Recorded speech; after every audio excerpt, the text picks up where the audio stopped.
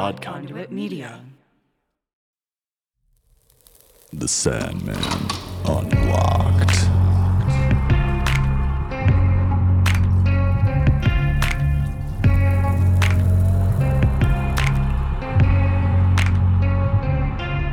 Hello, dreamers, and welcome to another episode of The Sandman Unlocked. I'm one of your co-hosts, Sean Dotson, and I'm thrilled you're joining us for our breakdown of The Sandman Issue 3, Dream a Little Dream of Me. I'm joined by my two uncanny co-hosts, Ben Childers. How you doing, Ben? Hey, y'all. And Ashley Mowers. Hi, Ashley. Hello. On each episode, we'll be deconstructing that issue into 6 separate sections. First will be the rundown, where we'll let you know who created the issue, and the catch-up to be sure you know where we are in the story. Next, we'll do the breakdown. This gives you a synopsis of that week's episode, and we follow that up with a deep dive, when we really get into everything that happened. In our last 2 sections, we'll discuss our favorite panel and favorite non-Morpheus character from that issue. So there you have it. 6 sections to get through, so let's get Sandy. Ashley, over to you for the rundown. Never gets Did it old. again! He did it again! All right, so issue 3, Dream a Little Dream of Me. Story by, if you don't know this already, if you cannot fill in the blank, you've not been paying attention, Neil Gaiman. Penciling by Sam Keith. Inking by Mike Dringenberg. Coloring by the illustrious Daniel Vozo. Lettering by Todd Klein. Cover art by Dave McKean. Assistant editor is Art Young, and editor is Karen Berger. All right, Ben, give us the catch-up.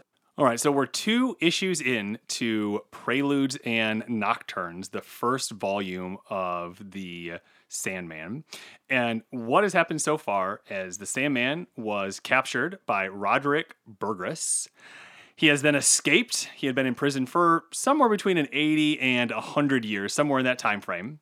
He has gotten back to the dreaming, and what he did in the most recent issue is he summoned the Fates, the 3 that are 1, the 1 that are 3, the Hecate, the kindly ones.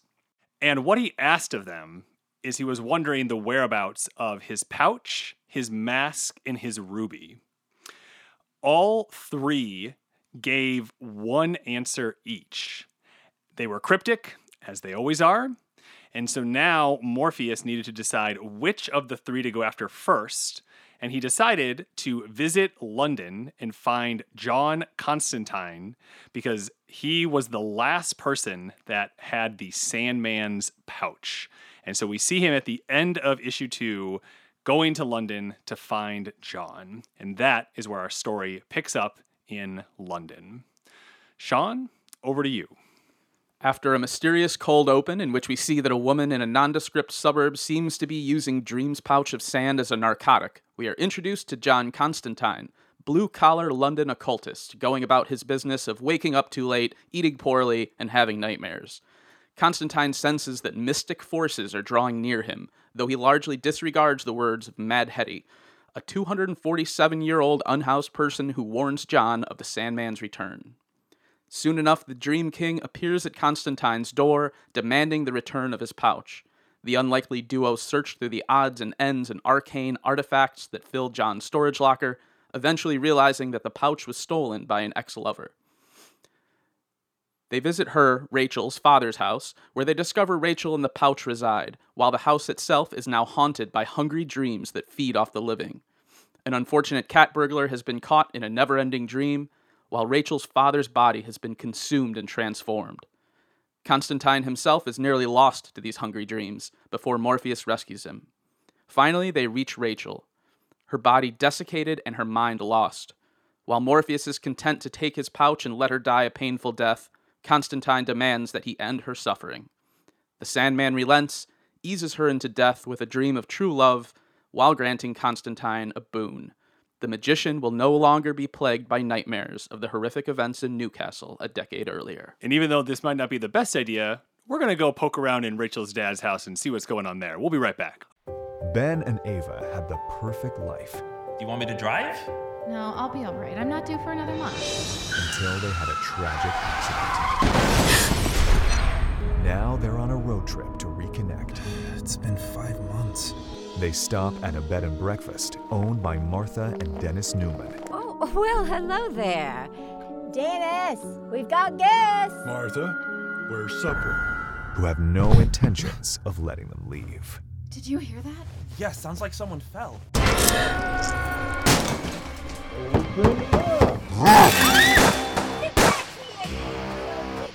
Gotcha! What do you want with us? Why are you doing this? This is about something much bigger. It's about family. You have to run! They're catching up! Stay the night. 11 episodes that will keep you on the edge of your seat. All right, well, that was about as creepy as we thought it was going to be. So, moving right along, we're now into the meat and potatoes of this issue. And so I'm looking at my two uncanny co-hosts here and seeing who is going to go first and the first thing they want to pull out from this week's issue. Ashley, looks like you are prepped and ready to go. What you got for us? Okay, well, this first one might be a short one just because I was really desperate to find the origins of creeping. We've got that one guy who is, breaking and entering, who has a Porsche. He's an investment counselor. I really wanted to find the history of creeping as a sport. And I read, I have got to say, like 388 to 120 page criminal justice reports. And I could not find a single thing about this being a trend. So naturally, I text my dad, who used to be a cop, and I was like, hey, this trend, you know anything about it? He's like, oh yeah, that happened all the time. He's like, yeah, that was definitely a trend. And I was like, did you call it anything differently? He's like, yeah, just home invasions. And I was like, that makes sense. You are very, very square, very straight edge. That makes sense that you would just call it by what it is. So in the issue, we've got this guy that's clearly breaking into Rachel's dad's house. We've got a couple panels of him doing so, explaining how there are a lot of thieves around these days. They call themselves creepers. It's a sport, breaking into people's homes while they're still there. And that during the day, he's an investment counselor, so he's really just doing this for the kicks, and he'll take anything, checkbooks, CDs, credit cards, etc. And to him, he thinks of it as a contribution to the free market economy. So he's not like the best guy. Definitely a neoliberal shill. Exactly. So I was just really curious about it. So I asked my former cop dad, hey, do you know anything about this? He's like, oh yeah, no, that was definitely a thing. Very just nonchalant. Yeah, absolutely. That was a thing. So I asked him what he thought their motives were, since it just seemed like a standard practice. He's like, basically, I always felt, and I'll quote him, we always felt bad guys were just trying to one-up each other to show who was bigger, take the bigger risks, or was the most mean. And I said, okay, so these were already known criminals. They weren't like standard civilians egging each other on. He's like, yeah, I don't get a big idea that these were younger criminals. I can't think that there were any just bored kids walking around looking for something to do. This is the Batman theory of escalation, really. Yeah, basically. Right? This is how you get, like, scarecrows and jokers and stuff. Yep. No, that's exactly it. So then, I tried to press him for more information. I'm sure he couldn't tell me, because towards the end of the conversation, he was like, you can Google it. So I didn't have the heart to tell him that I already had. But that was my brief conversation with my cop dad as to creeping. Whether it was actually a trend in London, I'm sure it was, but to the extent to which it was documented and talked about, maybe creeping was an underground term that didn't make it to, the establishment, but pretty standard stuff. I really wanted there to be more there, but... What do you think that guy's doing now? Because they definitely just left him there. Like, everything else was tied up very neatly, but that guy is still, like, hanging out in Rachel's dad's house. I'm sure he's dead. I'm sure his flesh is being melded into Rachel's dad's flesh, and they are one. They are legion. They are legion. Just absorbing all of the credit cards and checkbooks and CDs he wanted to steal. Sean, what's your first one from this week's issue? Gotta go Constantine. Constantine! This is a John Constantine story, really.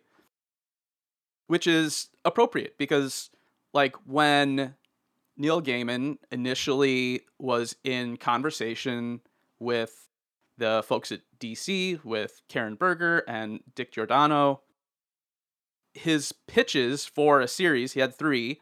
One was The Phantom Stranger.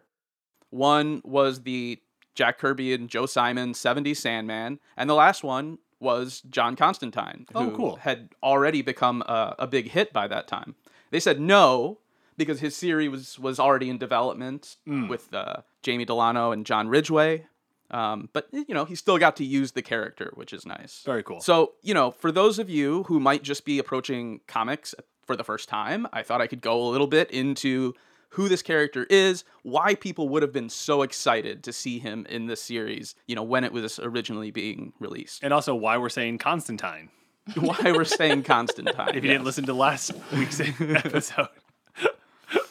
Yes, that has been made clear by, I think, Alan Moore now and Neil Gaiman now, and with textual evidence. That was a line in the sand right there. Yeah, so don't listen to Keanu Reeves and listen to Neil Gaiman and Alan Moore. You'll be better off for it. All right, so the first time readers met John Constantine. Now I'm messing it up. Was in Swamp Thing Volume 2, Issue 37 in 1985 by Alan Moore, Stephen Bissett, and John Tuttleben, where he, coming out of the gate, he's like a fully formed character, right? With his debut appearance, he has an attitude, a history, a politics, a dubious morality that pretty much all existed the moment he appeared on the page. When he first shows up, he is blackmailing Swamp Thing's girlfriend, Abby Arcane, into helping him meet Swamp Thing by threatening to reveal their relationship to her employers. And basically get her fired from her job teaching special needs kids. What's the beef here? Without getting too much into it. Well, I think he needed Swamp Thing's help to stop the return of some elder god who was going to destroy the earth. Oh, so it was whatever leverage. Yeah. Okay. Not that that's any better. Yeah, so blackmails Swamp Thing's girlfriend. Swamp Thing is enraged by his audacity, and Constantine just kind of replies, he says, "I'm a nasty piece of work, Chief. Ask anybody." So, as you can imagine, this guy, was popular right off the bat. Constantine. Yeah. What are you going to do? I'm a scuzzball. I like the description from Garth Ennis's Dangerous Habits storyline, which is a storyline that's probably maybe the most iconic Constantine story over the decades. But he says this, and this is a sort of Constantine monologue. He says, "I'm the one who steps from the shadows, all trench coat and cigarette and arrogance, ready to deal with the madness. Oh, I've got it all sewn up. I can save you. If it takes the last drop of your blood, I'll drive your demons away. I'll kick them in the bollocks and spit on them when they're down, and then I'll be gone back into the darkness, leaving only a nod and a wink and a wisecrack. I walk my path alone. Who would want to walk with me?" Oh, gosh, how insufferable. I just can't stand it. Yes, but this is catnip to 80s comic book readers, right? Right. Cool guy in the trench coat who knows sure. everyone and knows everything. It's just total wish fulfillment. Now, has he always been a sorcerer? Absolutely. Is that part of his canonical skill set from when he showed up here, or is he just a dude right now in Swamp Thing? Oh no, he's canonically a sorcerer. Okay, that's part of his I thought he was a warlock because there is a difference. Yeah, so am I. Yeah. Well, okay, magic user. How about that? Is that good? Can we just say magic user? No way. Break it down for us, Ashley. A warlock has been given its powers via a bind with a demon, right? And then a sorcerer, a demon or another sort of and entity. A sorcerer, it is your magical, in your blood. Intrinsic within them. And then wizards have learned. Yep. Wizards learn from books. Their things. Those are the three. I knew it. I play Pathfinder. I know Pathfinder. Critical. You did. There you go. See? I knew. You knew. Okay. Well then, Constantine is all three. So that tragic event back in Newcastle, that was him arrogantly summoning a demon to deal with a haunting in a nightclub. And he summons this demon, does it wrong, so it kills, the ghost that it was supposed to, but it also takes this little girl and drags her into hell with it. And he's kind of hanging onto her arm, and the portal closes, leaving him with just this little girl's severed arm. And he goes and that drives him insane, and he spends the next year in a psychiatric facility. So we've got the warlock covered, right? right? Yep, Because he called up this demon. Okay, sorcerer. Yep. He's been around a long time. He's been around 40 something years. There's a lot of backstory. I don't know all of it. I do know that he comes from a long line of magicians. So that comes out somewhere along the way, right? So we've got the sorcerer part, right? Magician, he's clearly in this story, he's got mad stacks of books all over the place. This is the nerdiest John Constantine sort of interpretation, I think. So I think we got all three, right? We got all three. I love it. Nice. And little icing on the cake there, he looks canonically like Sting from The Police. There's also that element there. It's true. Quick little sidebar on Sting. Do you know who Sting just released an album with? No. He released a jazz reggae album that he produced of Frank Sinatra covers by the reggaeton artist Shaggy. What? Yeah. Sting pretty much told Shaggy real. they've been touring be real. together, and they've done work together, and Sting convinced Shaggy that he has the same vocal register as Frank Sinatra. And they just put out this, he produced him an album of Frank Sinatra jazz classic covers of Shaggy doing them. So you can listen to Shaggy do, Fly Me to the Moon. I'm sorry to interrupt, but this is endlessly fascinating, and I have to check this out. Producer Pat, he's jumping in. No, I had to. He has to comment. Sometimes you gotta. It's not good podcasting to just sit here dumbstruck, but that's what I'm doing. It's okay. I can edit out the dead space. I guess it shouldn't shock me too much. Sting did also write a musical, so he's got he wants to try it all. Breadth and depth. All right, let me after throwing us totally off course, let me bring it back in. So we have Constantine, we have Creepers. So Ash, I think we're back over to you. What is the second thing that you want to chat about from this issue? Oh gosh. This is great because I have so many pages of notes of other things that I want to talk about, but just to smoothly transition from where Sean was talking, I really wanted to look up the lupus affair. So I was in full investigative journalism mode with this issue, in just picking the most niche things to try to find more info. I was like, you didn't tell me enough about this. So the lupus affair, known as being kind of this really mysterious case of Constantine's, no one can find any specific reference necessarily, but people have guesses that this is in reference to the werewolf Anthony Lupus, who is a DC comic character. He was first referenced in Batman issue 255 from 1974, Moon of the Wolf. Ooh, really great title, just tells you everything you need to know. And so Anthony Lupus is a former Olympic decathlon champion, and he goes to Mad Pharmacist. This is where we're at with Batman right now. Professor Milo, who gives him a drug to cure these severe headaches, but this accelerates his natural pilosity or hairiness into full-fledged lycanthropy. Wow. And so Professor Milo then says, okay, I can cure your lycanthropy if you kill Batman for me. And so they manage to trap Batman. Professor Milo then leaves him chained in an abandoned lot and lets, Anthony kind of do his thing. But as soon as Anthony transforms, instead of attacking Batman, he attacks Milo first.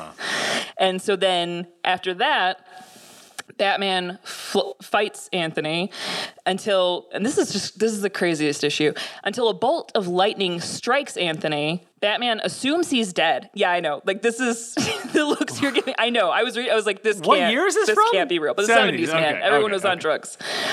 Yeah, exactly. As soon as you hear where it's from, it's like, oh, that makes total sense. But yeah, so lightning strikes Anthony. Batman assumes he's dead. However, then reports come through that Lupus is seen in Alaska hunting wolves in search of a cure. And so then Lupus returns later in Detective Comics number 505. Batman goes to Alaska to try to capture Lupus in order to give Anthony's sister, Lupus's sister, Angela, a needed bone marrow transplant. This is just the most bizarre character. takes him forever to catch Anthony because it's where Anthony can be his full wolf self, and there's so much room to run and be his true self. And then once he captures him with a silver net, clever, he brings Anthony back and promises that he'll find a cure for the condition that Milo gave him. So this might actually be a reference to that case, suggesting that Constantine was somehow involved in searching for Anthony Lupus. And because we know Gaiman is very enthusiastic about making comic book references to other comics that he really loves, it would not shock me to know that this is the case he's referencing, even though there's no direct link. So that is the Lupus affair. When he comes on the show, we'll have to ask him. We'll ask about the Lupus affair and Cersei. Those are the two outstanding questions so far. Like, I felt like Charlie in front of a corkboard just pinning things together, being like, I gotta know.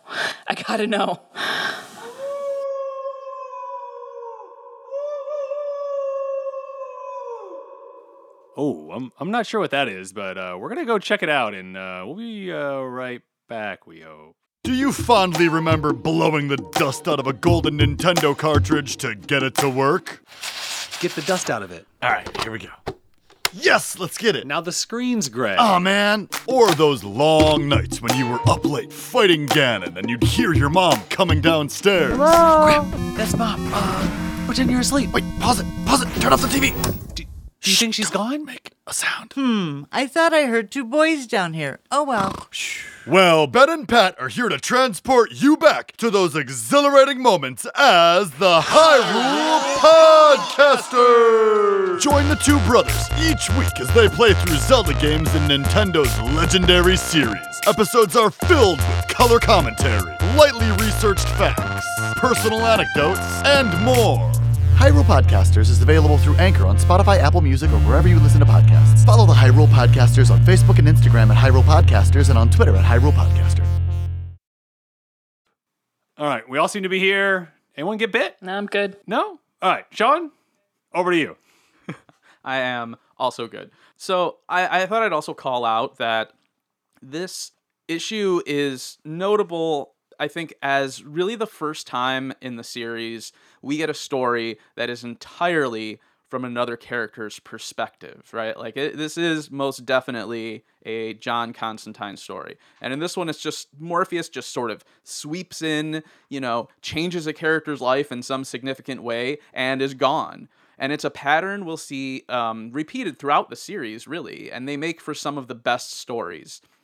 So nice to see the kind of origin point there. It's Constantine's perspective we get throughout the issue, and it's from his perspective that we encounter Dream. And I think that makes for always an interesting experience when, because this is so much his story, it's always great when we see that character from another perspective. We're a long way from the man in the glass prison here, or the monarch of a fallen kingdom, right? The Dream we meet here is mysterious, wise, and totally in control of the situation. So we see how he must appear to mortals, even mortals like John Constantine, who keep the company of swamp things and demons. Yeah, and I think one of the things to pull out of that is just understanding that Neil is... I don't know. He's not obsessed with his character. Has to always be front and center. Has to be driving all of the story. Has to be, And I think that is very refreshing, and it opens up over the next 76 total issues. You actually get a lot that are like this. And it provides a really nice balance sometimes. And every once in a while, you might get an issue where it's like, oh, I didn't really like that. But it's fine because there's so much diversity that it's going to want to make you come back the next week to see what's going on. Right. And I love visual differences there. So if you're looking at, say, the page where Dream first appears in Constantine's really ratty apartment, that apartment sucks. It's pretty terrible. But he's just sort of, appears in the door and he's towering over Constantine. He's got that, huge gnomish head in Sam Keith's version, and he's got, of course, the flame cloak, and then it looks like the heads of sleeping dreamers and all that. So it's really a different perspective than we've seen on the character before. thus far. Thanks for that, Sean.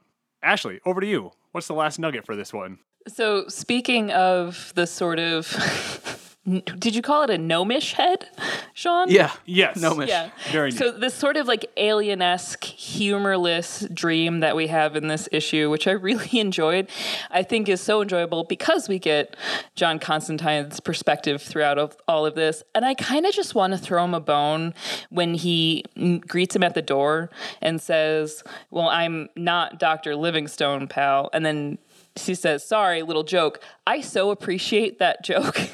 And I don't think anybody else in that room meaning Just Dream, really does. But I love that panel because you see that contrast between them. Do you know that joke, Sean? Yeah, I mean, not directly, but it's like that Dr. Livingstone, I presume, right? Like that. I don't know it.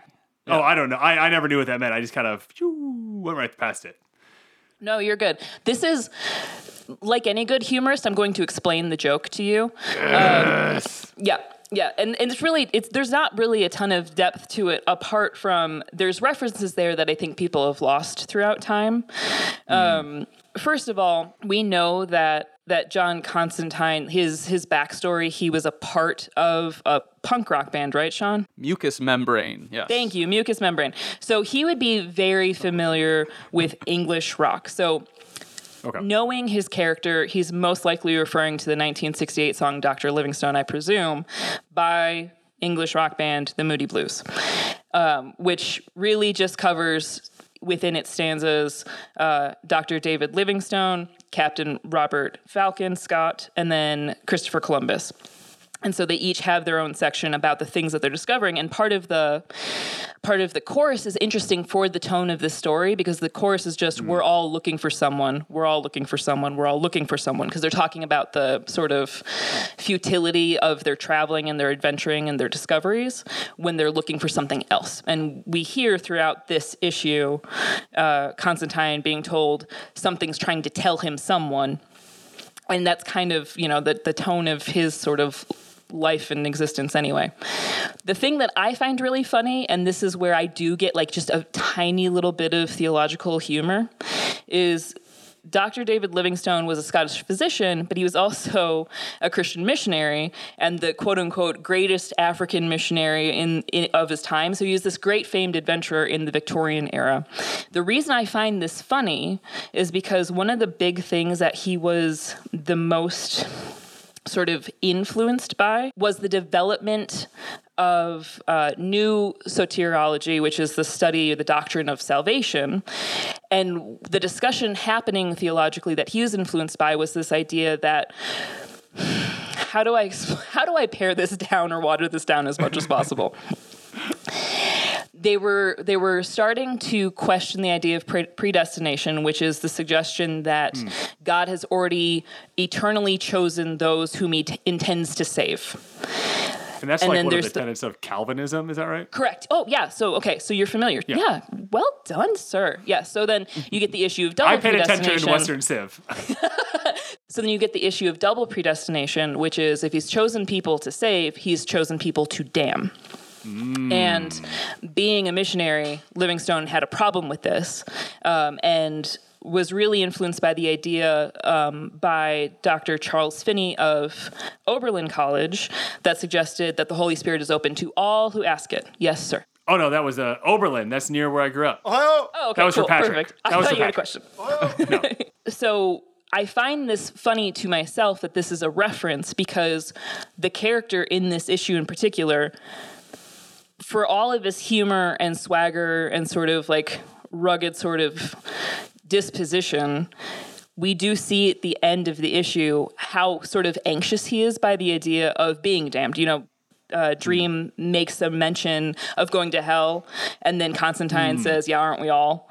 And you know that's sort of an anxiety he has throughout his whole story. So the idea of him making a joke based off of a rock band he was probably very familiar with, being a fictional character. And then also making a reference to somebody who is very focused on the idea of soteriology and the existence of hell and sinlessness and salvation is really amusing to me personally. Does John Constantine know who Dr. David Livingstone is? As far as missionary, he might have a vague reference because it's a part of English history, Scottish history, and then English history as far as colonialism is concerned. But that the fact that lines up as well as it does with John Constantine's story and Dr. David Livingstone's story is just hysterical to me. Every once in a while you find a place where someone has written a joke that is obviously not meant just for you, but it is just so for you. This joke was for you. Oh, yeah. This was the most perfect joke someone has ever written for you in your entire life. It really was. I was like, John, I get it. Me.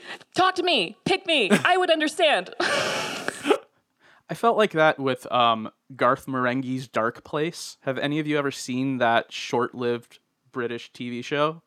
No. It's about a blowhard 80s mega author who does horror and has decided to release his long lost television series in which he plays a brilliant surgeon who can do anything and also defeats monsters. And it's one of the funniest things I've ever seen, and it's for me only, because I can't imagine that 80s horror authors and their egos is a huge topic of humor for many other people, but I like it. It's not even like a 1 quadrant show. It's like a 1/100th% of a quadrant of a television show. Yes, absolutely. And it's got some really funny people in it, like Matt Berry and Richard Ayoade, and people might be familiar with. So check that out. Amazing. All right, Sean, last one. What you got for us? Ooh, okay. Where do I go with this? There's so many things that could be said. Couple quick hits. It's probably worth calling out one technique I appreciated, which was the shifting panel structure as we moved through the issue, right? So we fairly regular kind of, geometric shapes, 6 panels or so per page whenever it's just John or, when they're just driving or something like that. But when something sort of mystical happens, you see a slight, rearrangement of the panels. They kind of balloon out a little bit. The angles get a little odder. And then as they enter into Rachel's father's house, it becomes, totally chaotic. So all of the angles are very canted and distended and things like that until you get an entire break in the panel structure of the page when Constantine is kind of sucked into that dream and where he's falling and Morpheus has to come rescue him. Yeah, I'm looking at the comic right now because you're flipping through it next to me, and some of the panels they're drawn in a way where they overlap with each other, and it's almost difficult to, in some of the pages, to actually know which direction. I don't know if this happens to some of you when you're reading, but sometimes I'll get a little lost.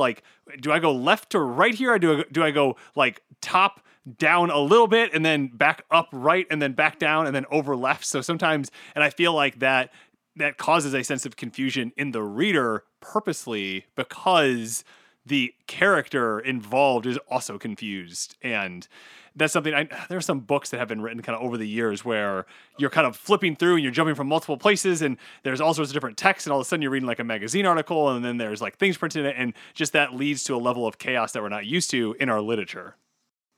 Yeah, and yes, exactly. And it's I wanted to call that out because I think it's important to note that the layout of a page, the panel structure, they're not just passive containers for these parts of the story. They are participating in the work of building the story. And an elegant writer and artist can really maximize that effect to comment and add an additional dimension for the reader. And if you remember back from our issue 1 discussion, we had Sean go on for about 10 minutes kind of talking about, purposely we had you go on for 10 minutes talking about pages and panels and their purposes and how they're structured and how they're used. So if you're looking for that or you missed that, you can go back and reference that. I'll put a link in the show notes to where exactly that was in the first issue.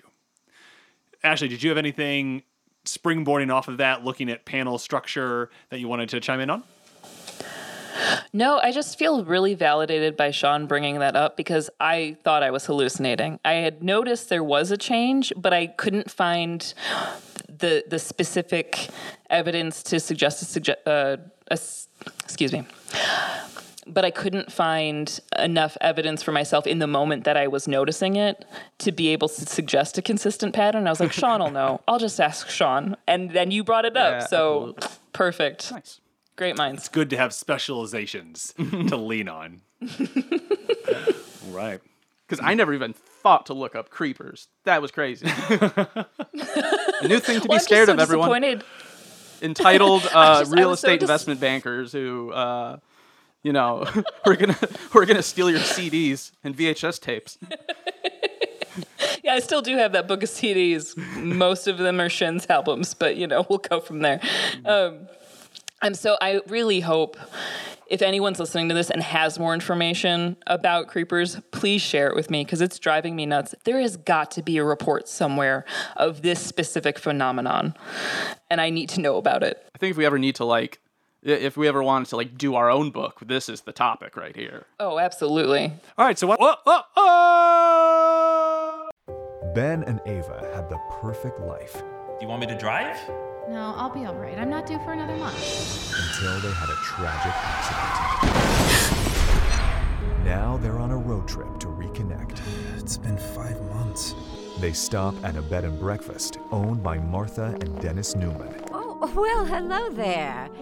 Dennis, we've got guests. Martha, where's supper? Who have no intentions of letting them leave. Did you hear that? Yeah, sounds like someone fell.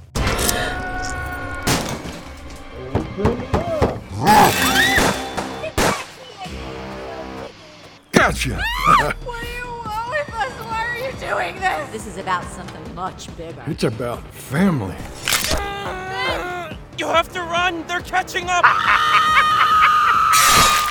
Stay the night. 11 episodes that will keep you on the edge of your seat.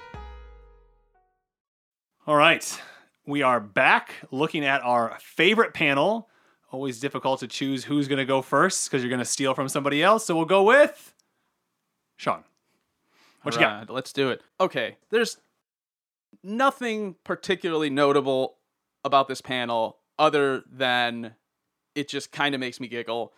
I'm going to go for, this is the page, this is probably in the first third of the book, maybe half of the book. Constantine and Morpheus are looking for the pouch, and they are being driven from a storage locker to Rachel's father's house by Chaz, Constantine's sort of sidekick, basically. And the panel I want to talk about is the second from the top there. It is the one with Morpheus just kind of sitting, chilling in the backseat of the car. In the middle. Yes, in the middle. Like a goof. Who sits in the middle? Yeah, what? Every time, and it happens a couple times throughout the entire series, but every time Dream is being driven around, it makes me laugh. It's just funny to imagine this, near omnipotent being, getting stuck in traffic or something like that. Especially when he's with Ruby. There's some really funny images in that one. Yes, very much so. So that's my favorite. I like how he's just kind of a hunched, darkened figure behind them, and they're in this shot, and this is one of the few shots where they're sort of looming kind of over him, right? They're taller than him. This is the world that they're familiar with, and he's just kind of hanging out back there, probably a little bit freaked out. Who knows? So I like that one. It's always nice to see that kind of role reversal there. Thanks, Sean. Ashley, what did you pick for this week's favorite panel? You mentioned Mad Hetty. This is pretty early on when Constantine's going to the diner, and Mad Hetty appears for the first time just outside the diner window, banging on it. So we get these big... Wump. these big onomatopoeias, womp womp, and you can hear it. You just looking at it, the lettering, the way it's done, you can hear it for yourself. I can totally hear that fake glass pounding sound, and just the movement drawn around her fist as well. She's just like this massive fist for this woman, pounding on this glass with her mouth open and her hair at disarray, and this hat with the little tiny little flower. Just that's how she gets Constantine's attention. No respect for who he is. I think just the sheer audacity of her is what I love the most about this panel. Well, I mean, if you were hundreds of years old, would you give two hoots about who John Constantine is? Probably not. Oh, no, absolutely, absolutely not. But she's one of the few people that we see here that really just gives him what for. Yeah. And I love that. So the fact that she's just like, this is in public. I need your attention. I'm not going to go in. I'm going to do something a little more efficient. I'm just going to bang on this glass and you'll come to me. Just perfect. That's a really good choice. I like that choice. That's great. Like, she's who I want to be when I grow up. We all got to have role models. All right, so mine comes a few pages after both of yours, and Sean's actually already talked about this page. My favorite panel is the one where Morpheus turns his cloak of flames into a regular blue trench coat. The amount of times that I have looked at that image and just thought, is that the tattoo I should get? Or the panel next to it, is that the tattoo I should get? Like, which tattoo of the Sandman should I get? And these two next to each other have always been in hot contention with each other. I'm much more familiar with TV and film, and how you block on TV and film is you really want to make sure that the person that's on the left side of the screen stays on the left side of the screen. The person on the right side of the screen stays on the right side of the screen. It's confusing for viewers if people are switching back and forth all the time. 180 degrees, baby. And here you can see it's literally a mirror. It's at the bottom of the page. It's two panels. And, when he has all the faces and the cloak of flames still going on, he's on the right-hand side. And in the very next panel, he is on the left-hand side. And the thing that, before I started looking at these more critically, is you have to remember, like, someone thought long and hard about where they wanted to put everybody in every single panel. Because if you remember from issue 1, when Sean was talking, like, you only have so much room. You have 22 pages. You have 6 panels that you can sometimes break up in different ways. But, like, that's all you have. Like, you have such a finite amount of space. And to make the decision, like, oh, we are going to reverse what side we put him on when he now looks more humanoid, there's a reason for the choice, right? Because he is embodying a different persona, as he will be the Sandman on Earth and in that human form, and that is a difference. And you can do that by doing a mirrored shot like that, which is just really neat to see in a comic when I'm more used to seeing that on TV and film.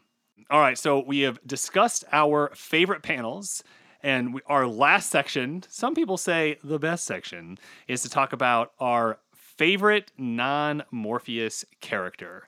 And so since we started with Sean for panels, Mowers, we're going to start with you for favorite character. What do you got?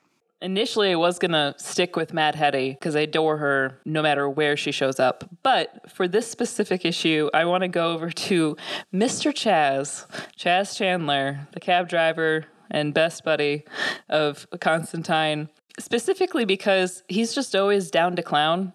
He's an old punker. He's, got nothing better to do but to drive around the physical embodiment of Dream. He has his own sort of fun issue called Chaz the Knowledge, which is just a goofy little comic and his own backstory. But I just love the fact that Dream calls him Mr. Chaz. Just the idea of calling anybody from a punk background Mr. Anything is hilarious to me. So that full exchange and, being told that he's going to be rewarded for his help and everything. And also how protective John is of Chaz, I think is really lovely. Absolutely. So just the fact that they've included him in this adventure, the little bit that he did, I think is really wonderful. So that's my favorite. All right, so we got one on the board for Chaz. Sean, what do you got? I mean, I could try to be clever here, but I gotta go Don't with be clever. Constantine. Yeah. I have, read his stories for many, many years. And in this sort of meeting of these characters here, we're starting to see what will eventually become like the birth of the Vertigo publishing imprint, this sort of seedy underbelly of the DC Comics universe, where there's not really any superheroes or anything like that. It's folks like this. And so, I appreciate seeing him there. I appreciate that he was created just because the artist of Swamp Thing wanted to draw Sting. Like, that is the truth. This is so Alan Moore, the creator of the character, he says, oh gosh, I'm not going to do an Alan Moore. I'm not going to do an Alan Moore. I definitely shouldn't. He says, I think DC is terrified that Sting will sue them, although Sting has seen the character and commented in Rolling Stone that he thought it was great. DC starts to get nervous about these things, but he says, I can state categorically that the character only existed because Steve and John wanted to do a character that looked like Sting. Having been given that challenge, how could I fit Sting into Swamp Thing? I have an idea that most of the mystics in comics are generally older people, very austere, very proper, very middle class in a lot of ways. They're not at all functional on the street. It struck me that it might be interesting for once to do an almost blue-collar warlock, somebody who is streetwise, working class, and from a different background than the standard run of comic book mystics. Constantine started to grow out of that. And I think that's a fairly common approach to take now, but it wasn't really at the time. That was like a brand new sort of thing. So I appreciated that, and I appreciated the cameo in this issue. All right, well then, since Ashley didn't, I'll go with Mad Hattie. She will be a recurring presence in the first half of the Sandman. Plays some pretty pivotal roles in later stories, and it's as Ashley mentioned, it's just great to see that from day one, she doesn't take no crap from no person. She knows that she's been alive for hundreds of years. She knows that she's seen all these different things. And she's here to make sure that you don't forget it. And I think that's a good life lesson for all of us. There you go. Yeah. Preach. All right. So I had one thing I wanted to pitch over to you, Sean, just real quick. You mentioned that you've read a lot of John Constantine's comics. I have never. There are probably lots of people out there who have never. Can you, on the fly, recommend a place to start that makes sense if we are interested in a further exploration of the character that we got here in this issue? Yeah, definitely. So Constantine's solo series is called Hellblazer. Oh. Yeah. Okay. It ran for hundreds of issues. Do you know what Hellblazer means? No. Absolutely nothing. I'm glad I didn't lie and say, of course I know what it means. Yeah. Who doesn't? But it was originally supposed to be Hellraiser, which makes a lot more sense, right? Because he's a troublemaker and he literally summons demons, right? But this happened to be, his solo series was being developed contemporaneously with Clive Barker's movie Hellraiser. So DC backed off. Jamie Delano didn't really care one way or the other, and so Hellblazer it was. So if you want to find John Constantine stories, you can start with Hellblazer. Specifically, I would recommend starting with the storyline Dangerous Habits, which is by Garth Ennis and... Folks, he is doing this from memory and is scrambling to find the second author on a comic book from 20 years ago. I just want to put that out there, just so we're all on the same page here with the skill that is Sean in your recommendations. Nuts! I don't have it. Darn it! I'll find it. We should put it in the show notes because that was so wholesome. Because it's been this Nuts. thing where the sort of role of writers, I mean, partly because of these auteurs like Neil Gaiman, has really been elevated, and artists don't always get the credit that they deserve. And so I think it's really important to call that out whenever I can finally find it. But just tell you a little bit about the Dangerous Habits storyline. It's an absolute classic. Ashley, you were talking earlier about this concern with salvation and things like that, and this potential trepidation on Constantine's part about worried about going to hell. Well, in Dangerous Habits, we find out that John Constantine is definitely dying and is definitely going to hell. And so this storyline is about how far will man go when he knows he's damned to escape the clutches of the devil. I love that. Now I know exactly what's going on my Goodreads next. And then one quick over to you, Ashley. Finding all these comics can be a little difficult sometimes, and you may find yourself, they can get a little pricey. And so I think you had mentioned a service through a library where you can actually find a lot of these comics. And I was wondering if you could talk a little bit about that, and then we'll wrap up. Yeah, so Sean and I had connected over our deep love of the app Hoopla, which I think both of our libraries utilize. It's a service that libraries have to have a subscription to. And so you would sign in using your library card. It's an online database. They've got comic books, graphic novels, audiobooks, television shows, and other films, and then sometimes they'll have just other media, digital media that you could use on your phone. And I found it really helpful when I was teaching theater appreciation because there were a lot of plays that I wanted my students to read that they couldn't find copies of. And so directing them to Hoopla, then they were able to page together and read out loud when they couldn't find all the same issue. They could find the same issue then through Hoopla. And I found that it's a really helpful platform to read comic books off of if you can't find or can't afford the issues or the volumes you're looking for. They have the double tap feature where instead of going page by page, it will zoom in on each panel. So then, Ben, what you were mentioning about sometimes getting lost depending on which panel you were supposed to go to next.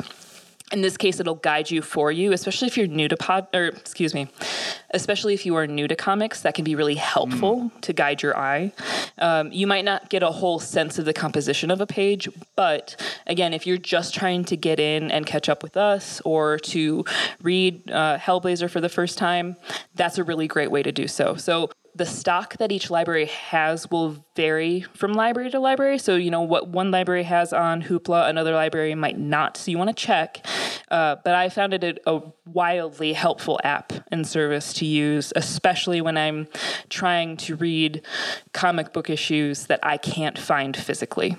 And again, not an ad, just something cool that we thought, and that's Hoopla. That's HOOPLA digital.com. So hoopladigital.com. Will Simpson. Sorry to change the subject, but Garth Ennis's collaborator on the Dangerous Habits storyline in Hellblazer was Will Simpson. Awesome work, really cool. Don't want to leave him out. And we're never going to leave him out. Wow, what a amazing episode. Thank you so much, Sean and Ashley, for bringing so much knowledge. And I'm definitely going to need to look up a whole bunch of things y'all talked about. And if anybody out there wants to come and chat with us about it, hit us up on social media or come hang out in our Discord and you can bug Ashley and talk to her all about predestination and how all that worked out. I definitely messed something up there. We also had some great conversations where Ashley broke down the most perfect inside joke between her and Neil that was ever created. We got the awesome rundown of who Constantine was and just had a really excellent time diving into all the panels and characters that we get as this story really starts to flesh out. Thanks for listening to this episode of The Sandman Unlocked. And remember, never trust the storyteller, only trust the story. Thanks for tuning in to The Sandman Unlocked, an Odd Conduit Media production. You can follow us on Twitter and Instagram at Sandman Unlocked. Join us on Discord as well. Thanks to our show producer, Patrick Childers, and to Lieutenant Headtrip for our theme and incidental music. If you'd like to support us directly, head over to our Patreon. You can follow Ashley on Twitter at DEEDEE_K and on Instagram and TikTok at Ashley Mowers. Find Sean on Twitter at Lon Dogson and find Headtrip everywhere at LT Headtrip. You can get all of this info and more in the show notes. Make sure to follow and subscribe and review us wherever you listen. Until next time, and remember, never trust the storyteller, only trust the story.